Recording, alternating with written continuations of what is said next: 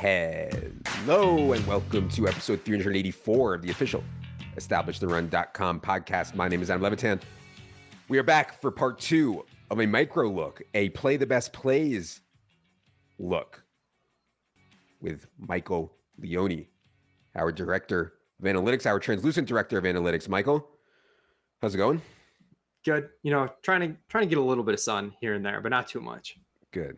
We don't want you to get burned. Can't have that. On today's show, we're going to do what we did in part one, except we're going to run through some more players and different players. We're talking rankings. We're talking micro strategy. We're not going to talk overall construction. There's so many articles up on the site about that. We've talked about that plenty. You can follow Leone's podcast, Establish the Edge, if you want to get into more deep virginity talk about structural edges. We are here to talk about players and where they should be ranked. Before we get into it here with part two, I want to remind everyone this show is brought to you by our friends at Underdog Fantasy. I'm still in shock over how popular and big this Best Ball Mania tournament is. $25 buy-in, $2 million to first. Absolutely outrageous. Use promo code ETR when you sign up for a $100 matching deposit bonus. And if you buy our Draft Kit Pro, $10 for free, whether you have an Underdog account or not, will be added into your Underdog account by the end of June. Also, starting next Monday, I am going to be doing a podcast on here weekly called Market Mondays, where I talk about guys who have had the biggest ADP moves in the previous 7 days and what I think about them. Leone and I will be working together on that. Look for that next Monday. All right, Leone, part two. Let's start with the Chiefs wide receivers here from BS. BS says, why is MVS the lowest out of the three Chiefs wide receivers? We have Juju around 48th, Sky Moore around 94th, MVS 114th, and then back to Hardman at 133. BS wants to know why MVS is lowest of the three. Now, the bull case for MVS is very clear. I mean, MVS can do some of the things Tyreek Hill did, a poverty-stricken Tyreek Hill can do. He can go very deep. He's very fast. They gave him a huge contract, a bigger contract than they gave anyone else. He's allegedly been working very well with Patrick Mahomes at OTAs for whatever that is worth. The bear case on MVS is he had these chances with Aaron Rodgers and was like very rarely able to produce. Why, though, MVS, Leone, so far behind Juju and behind Sky Moore?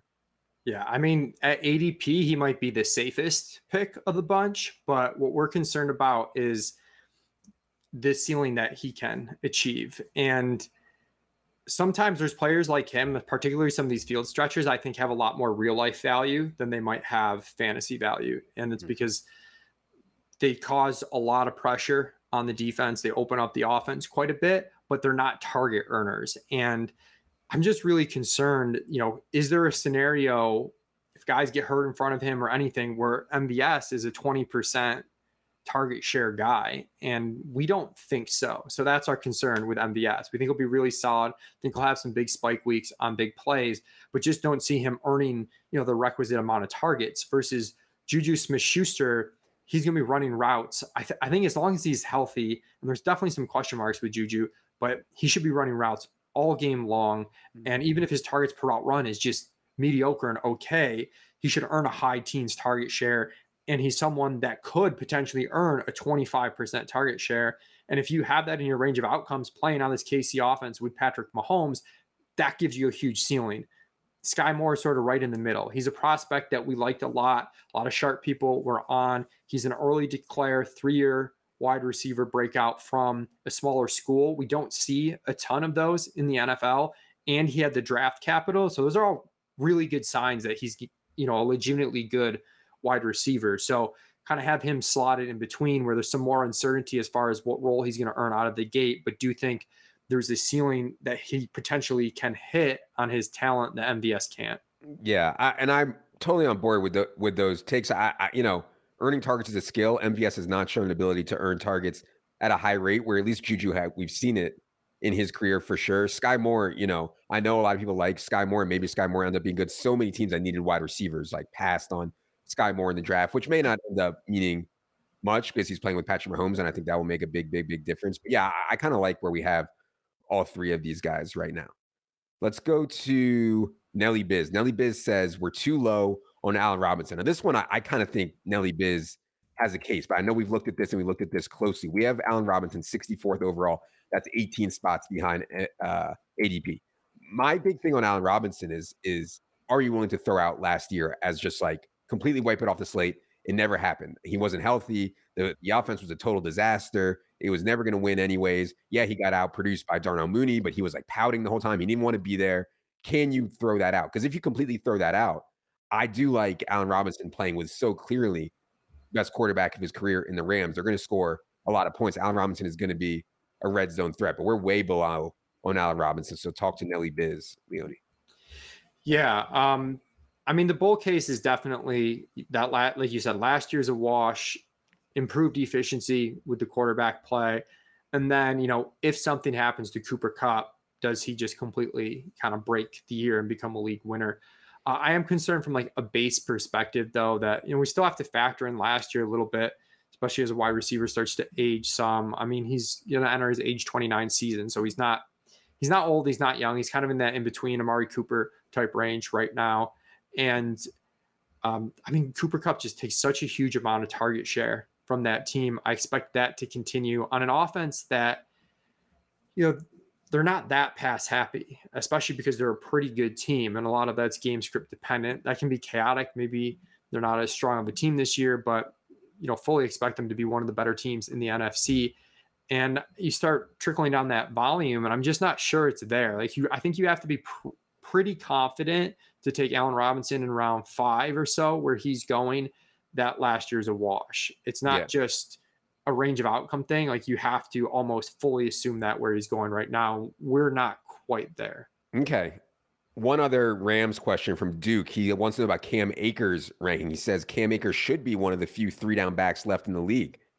My take on Cam Akers was like, he could be a dead zone example. In other words, he's ranked where he is. We have him 39th overall, which is in line with ADP. He could just be there because of projectable volume, projectable carries. I mean, I'm not sure that Cam Akers is going to be efficient at all. And I'm not sure that Cam Akers is going to hold on to that volume all year. So my instinct is actually to be lower than ADP on Cam Akers, but we're right in line. What do you think about all that with Akers?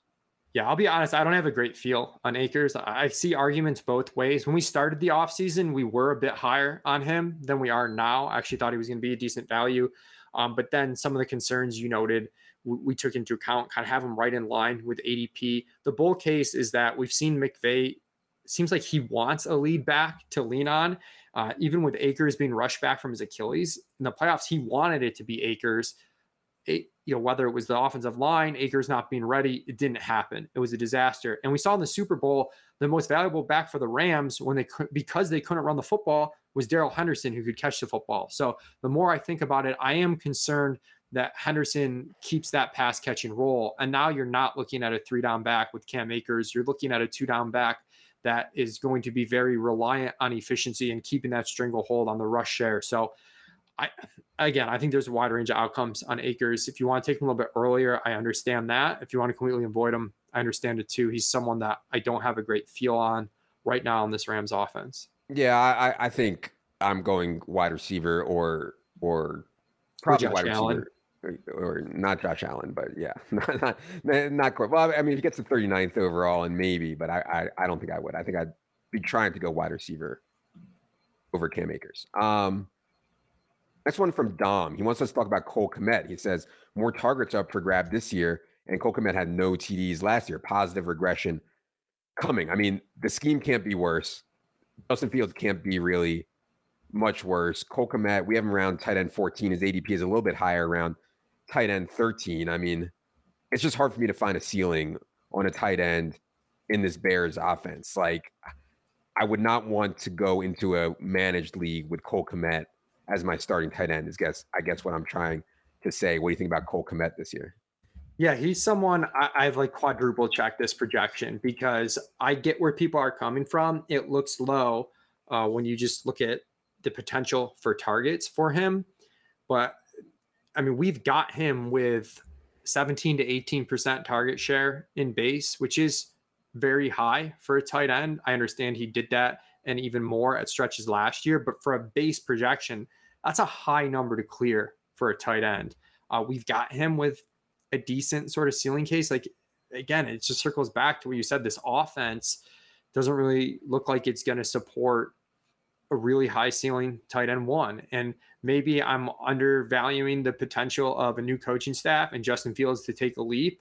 And this offense is a lot more exciting than we're projecting. But as it stands right now, I think he's just going to be okay. And you reach this range of tight ends where the floors on all the tight ends are bad and they're risky, that I would just rather, wait a little bit. I mean, I'd be hard pressed to take Komet over like Albert O or someone that has, a truly meaningful ceiling if things break right, even though the volume's not as certain to start the year. Oh, yeah. I think Irv Smith over Komet for me. Oh, yeah, I would probably go, and we have Freiermuth ahead of Komet, which I agree with too. And so, yeah, there's definitely some options there if you're punting it off at tight end. Ideally, I wouldn't let it get that far, but yeah. Let's go to some Tampa stuff. So 2-part question here. Your mom thinks that we're too low on Russell Gage. He says Tampa Bay's offense can support 3 wide receivers and Godwin is likely to miss time. Russell Gage is ranked below Garrett Wilson and Sky Moore, which is absurd. You can make a case that Russell Gage should be ranked above Tyler Lockett as well. And then a follow-up question, Colin says, why are we so bullish on Chris Godwin when the injury should shelve him for the first 4 to 6, possibly 8 weeks? So we have Russell Gage around 98th overall right now. I think that's in line with ADP. Chris Godwin we have around 53rd. I think, format is going to make a difference on the Godwin stuff. We expect Chris Godwin back sometime in October, and I guess that's the best case scenario maybe for him to be 100% come October. But yeah, obviously these injury things are tough. What do you think about how we have Gage and Godwin? Yeah, so we're expecting Godwin to miss about the 9 months from his surgery date, which is early January. That puts him early October. So missing that 4 to 6 weeks range, hopefully closer to 4.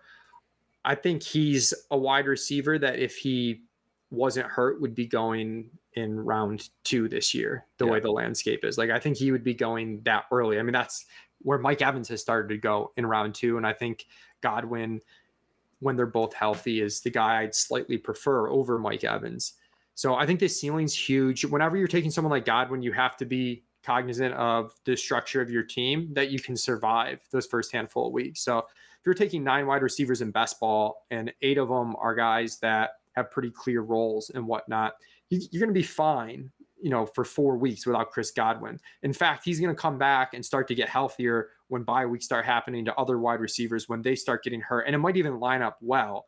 But if you're in a redraft league and you've taken 2 running backs early, you can't really take Chris Godwin. You just get smoked at wide receiver, and the flex spot is going to hurt you. So you got to be really aware of how you're building your team. With Russell Gage, I think he's just fine. We have him base target share of 16%, him seeing 100 target season, which is pretty good. We do have his efficiency buoyed by switching teams from Atlanta to Tampa Bay and playing with Tom Brady and how good they've been. I'm not sure what the huge ceiling case is on Russell Gage, maybe like a 20% target share, and he should be solid. He should be completely fine. I don't have anything really bad to say about him. I just think, ultimately there's 3 other targets in the passing game on Tampa Bay I'd rather have before Russell Gage, and that's Evans, Godwin, and Gronk. Yeah. I mean, I think I was impressed last year by what I perceived to be a step forward in like ability and talent from Russell Gage. Like, he actually seemed to get better at going vertical. I mean, he had some huge games and just an absolutely putrid offense there in Atlanta. And now he has Tom Brady saying, hey, listen, we have to get a huge year out of Russell Gage because we're going to throw it so much. We're not going to have Chris Godwin for a while. Antonio Brown is gone. I mean, there's a lot of opportunity, I think, for Russell Gage. I agree with you. He's not like some superstar. I mean, he's 6 foot, 184 pounds. He was a former 6th round pick, but he's only 26. I mean, I think Russell Gage can catch 5 to 7 balls a game, and that's pretty valuable. The ceiling case, I guess, on the guys that your mom mentioned, Garrett Wilson, Sky Moore, Tyler Lockett, is better. But I don't think it's that crazy to think that Russell Gage can have a really good base season and have a ton of usable weeks for you. So I'll just put that out. Yeah. One more Tampa question from Sean Nesty. He says, why do we have Rachaad White so high? So yeah, we're about 20 spots ahead of ADP on Rachaad White, have him around 89th overall. I mean, he's a round 3 rookie. They still have Gio Bernard. They still have Keyshawn Vaughn. I think there's a lot of negative talk around Lenny Fournette right now because he got like a fat picture or whatever, and he's 29 years old and he's a running back. I get that. I feel like Lenny didn't have as much wear and tear on him as maybe some other running backs who are 29 years old, but he did touch the ball a ton in college. So maybe that's a bad take. But yeah, what do you think about being high on Rachaad White? Yeah, we might switch some more to Lenny. We'll kind of see how the offseason plays out, but he is someone that we think could wrestle away some of the targets from Leonard Fournette in obvious passing situations. And it didn't seem like Gio was really able to do that much at all last season, except, maybe in that playoff game when it was down to him and Keyshawn Vaughn. So we're not really worried about Gio. And I mean, it's just a spot where I think you've got a pretty good idea at a clear handcuff that could completely be a league winner if Fournette were to get injured. Mm-hmm. So I'm looking like where we have, like Alexander Madison and whatnot. And we've got White, RB34. RB34 is probably a little bit rich. It comes down to whether or not you think he has some base role, but we just think the ceiling's so massive. And it's been harder, I think, to find handcuffs with that truly elite ceiling, just the way teams are operating nowadays with multiple backs and whatnot. And White is someone could do that. Yeah, I mean, to Leone's point, last year, Leonard Fournette was the base back, and when he was healthy, he was the true 3-down plus goal line back on a team that throws so much and is in the red zone so much. I mean, his role was absolutely absurd. If you think White siphons off some of that, yeah, I can make a case that our ranking is fine. I think if you think Lenny survives, yeah, it's going to be too rich. I mean, Keyshawn Vaughn and Giovanni Bernard scored 40 fantasy points in that game without Leonard Fournette in the playoffs. And then Fournette comes back the next week and scores 30. And so, I mean, the high value touches in this backfield are absurd compared to any other team. That it's kind of wanting to take shots. I do think RB34, maybe we'll knock him down. There's a little bit of wish casting there that there might be some base role that is probably a little bit more optimistic than it is in reality, but do think he should be inside the top 40 backs because the pure upside is just better than a lot of these guys. And a lot of the times that you're drafting at that point, that's what you should be most focused on. All right, let's go to Bolts Chief. Bolts Chief says DK Metcalf is too low. He has a chance for massive volume, and Talent has a history of overcoming bad quarterback play. Lockett and Fant will get theirs, but DK Metcalf's profiles is more compatible with Geno, Locke, Baker, Jimmy G, or whoever. So Metcalf, we're like 8 or 9 spots behind ADP. We have him 52nd overall. I think that's largely due to quarterback play. But what do you think about Bolts Chief's point that, hey, good talent overcomes bad quarterback play at the wide receiver position? Yeah, I mean, he's someone who struggled to out-target Tyler Lockett 2 seasons in a row. Bible narrative, but yeah. And people talk about how he's a better fit with Geno Smith that Metcalf is. And the numbers actually show Tyler Lockett was targeted much more frequently with Geno Smith than DK Metcalf was. So I think that's just being more hopeful than it is in reality. I do like betting on talent, but the gap between these two receivers is massive. At one point, it was like a 26 wide receiver gap. I think it's tightened up a little bit, mostly because Metcalf has fallen in ADP more so than Lockett's risen, which is probably accurate. But I'm really worried about this offense. I understand the bet on talent, but this is an offense that we have running 4 more plays per game than last year, Adam. And that still puts them dead last in our projections by a full play per game. And this is now you've got a huge quarterback downgrade, absolute boomer coach. They're going to want to run the ball. They're not going to be good. I mean, I very rarely say situations are stayaways, but I'm pretty concerned with this one. I don't even really want to draft Lockett, but at wide receiver 40, I feel like you almost have to consider Lockett because the base target share is so high, but I don't know. I'm worried about Seattle. Well, a lot of times with these really bad teams, you can start to project higher throw rates because they're going to be trailing so much. But I feel like even when Pete Carroll and this team gets behind by 20, they're still not going to be aggressive throwing the ball. And still not going to be aggressive throwing the ball downfield. So it's like you don't even get that aspect of it. So yeah. Pete's not going to deal with Drew Lock throwing balls into double coverage the whole second half, no matter what the score is. Go to a question from DKB. He says, I'd love to hear you guys' thoughts on David Montgomery. He's going like 2 rounds earlier on DraftKings and drafters compared to underdog, and I don't know what to make of it. So we're kind of in line with market on David Montgomery around 40 overall or so. I don't really have a strong take on David Montgomery. His role is obviously very good. He's feasted in really good matchups, and he's been kind of like a DFS cash play, quite frankly, when he's been priced right and in the right matchup. I do, DKB makes the point about DraftKings and drafters compared to Underdog. Underdog is going to be way, way, way more wide receiver heavy for whatever reason. And also Underdog is going to be, I think, a little bit tougher rooms than DraftKings and drafters in places like that. But yeah, what do you think about where we have David Montgomery?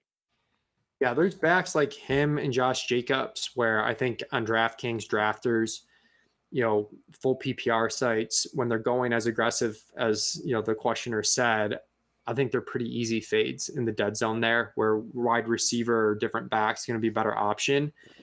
On Underdog, where it's half PPR, and it's not that these guys, won't catch the ball at all, but relative to the wide receiver value, it helps the running back value to be half PPR, where they're going in rounds 5, 6.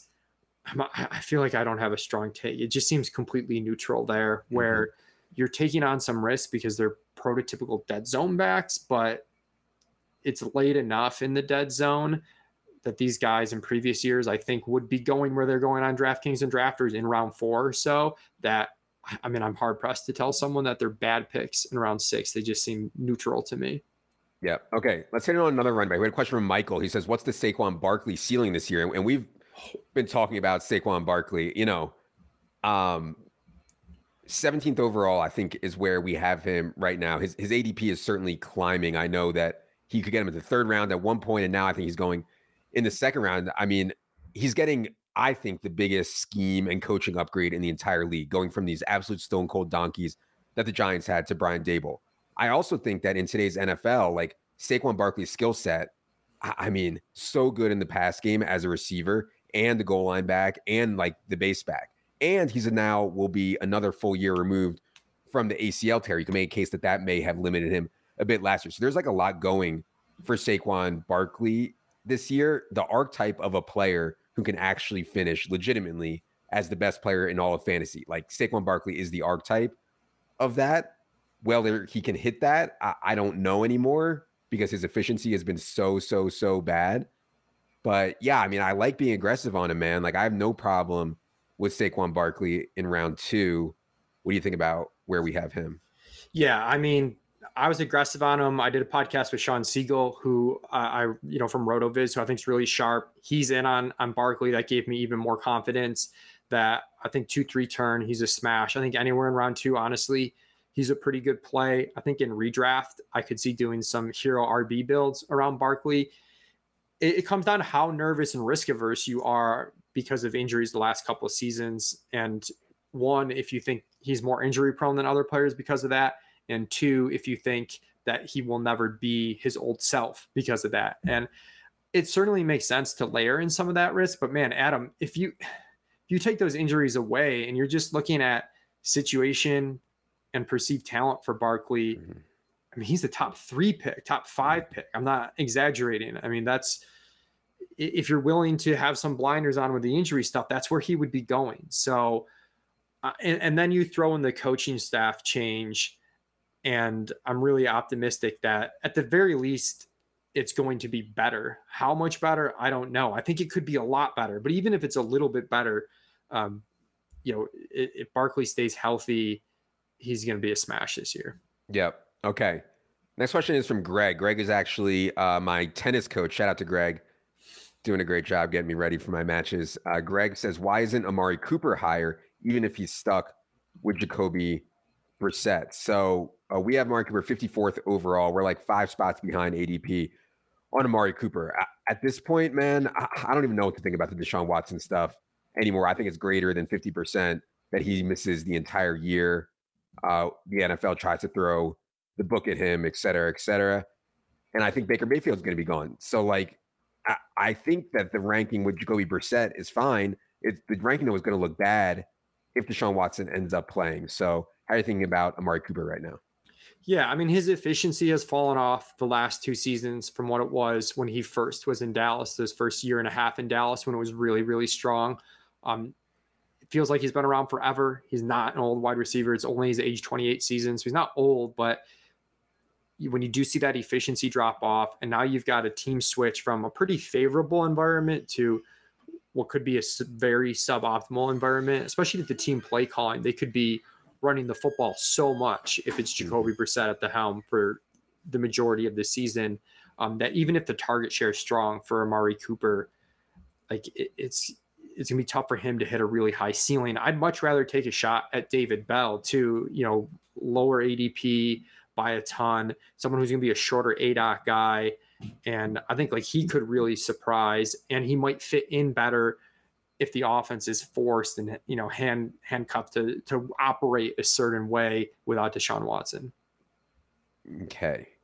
Last one to hit on is a question from George. He says, I'd be interested to hear about the process for ranking free agent wide receivers, Julio Jones, Odell Beckham, Will Fuller. I know this is something that we've struggled with. It's certainly hard. I mean, not only do we not know where these guys will play, we don't know if they'll play. I mean, I haven't heard any updates on Will Fuller, who basically missed like the entire season with some like weird finger thing last year. We've been aggressive in moving these guys up because as soon as they sign, I mean, they're going to get massive ADP boosts. So if you think that they are going to sign, well, yeah, it makes sense to be aggressive on them. We're at 162 on Will Fuller. That's 41 spots ahead of ADP. We're at 166 on Julio Jones. That's 72 spots ahead. The one we were actually behind on is Odell, not as much. We have him 201st overall. That's behind ADP. Odell, I think, is going to go back to the Rams, but he's not going to be ready until like November, December. And I mean, that's really late to try to work a guy back in and get him to be really productive. So yeah, maybe help out George here. How are we baking in all of the various things going on with guys like Julio, Will Fuller, Odell? Yeah, I mean, it's a really hard projection to make. You're just kind of taking a best stab at it. And these are guys that we're more kind of cognizant of where the ADP is and sort of just slotting them in where we want a little bit more so just because there's not a lot to work off of. But you look at what happened with Jarvis Landry, who we had ranked well ahead of ADP. We're behind ADP a decent bit on Landry now because the second he signed, he moved up 3 rounds. Mm-hmm. And if you're getting Julio and Will Fuller for basically free, they're coming like rounds. You can get them in round 17. So I would draft them after our ranking, somewhere in between our ranking and ADP. But you can get them at round 16 to 18. Again, you want to be aware of the type of team you're drafting because if you draft too many of these guys, you have a lot of risk at the front of the season. But if you don't have that risk at the front of the season, they make a ton of sense. Julio, he could sign anywhere. If he signs in the worst possible spot, worst case is his ADP is unchanged. Most likely it's going to move up a couple rounds. I think Julio is much more likely. I don't see the tail risk of him not playing at all that I see with Will Fuller. But I also see less of a huge win on Julio that I see with Will Fuller. And that's why we have them ranked pretty similarly, where Julio is very likely to give you a couple rounds of ADP value, up to you to determine how valuable that is for you. And then Will Fuller's the swing. If he winds up in the right spot, he goes to Green Bay or something, like he's going in the first 10 rounds if he goes to Green Bay. I mean, that's huge. But there's some risk that he doesn't sign at all because like you, I haven't heard too much what's going on. And it does seem like there's more of an unknown to the Will Fuller side of things. I mean, I think the NFL might think that Julio Jones is just done and not worth whatever headache, and he can't really be an effective NFL starter anymore. Will Fuller can I know we haven't seen him play in a long time, but man, he was absolutely shredding with Deshaun before that stupid PED suspension. So yeah, like Leone said, I don't know what's going on with Will Fuller. I'm actually, now that you mentioned, I'm going to do some digging here. Maybe I can find something out about Will Fuller for us. But yeah, I haven't seen anything. And so weird that he sat out all of last year. And why? I mean, Green Bay not signing him at this point is weird to me too. So we'll see. All right. That's going to do it for part 2 of this micro look at our rankings. I like this much more than trying to grind out an extra 1% edge because you took a running back in round 13 instead of a running back in round 10. I got to tell you, I'm on team play the best plays. I know a lot of you guys out there are as well. Hope you enjoyed this. Maybe we can circle back and do this again closer to the season if you guys have more questions about why we have guys ranked where they are ranked. Be sure you're following Leone on Twitter at 2hats1mike. Be sure you're subscribed to his podcast, Establish the Edge, and our YouTube, where you can find Leone doing TikTok videos, et cetera, et cetera. 4. Leone. 4. Jerry. 4. Producer Luke. I am Adam. Good luck, everybody.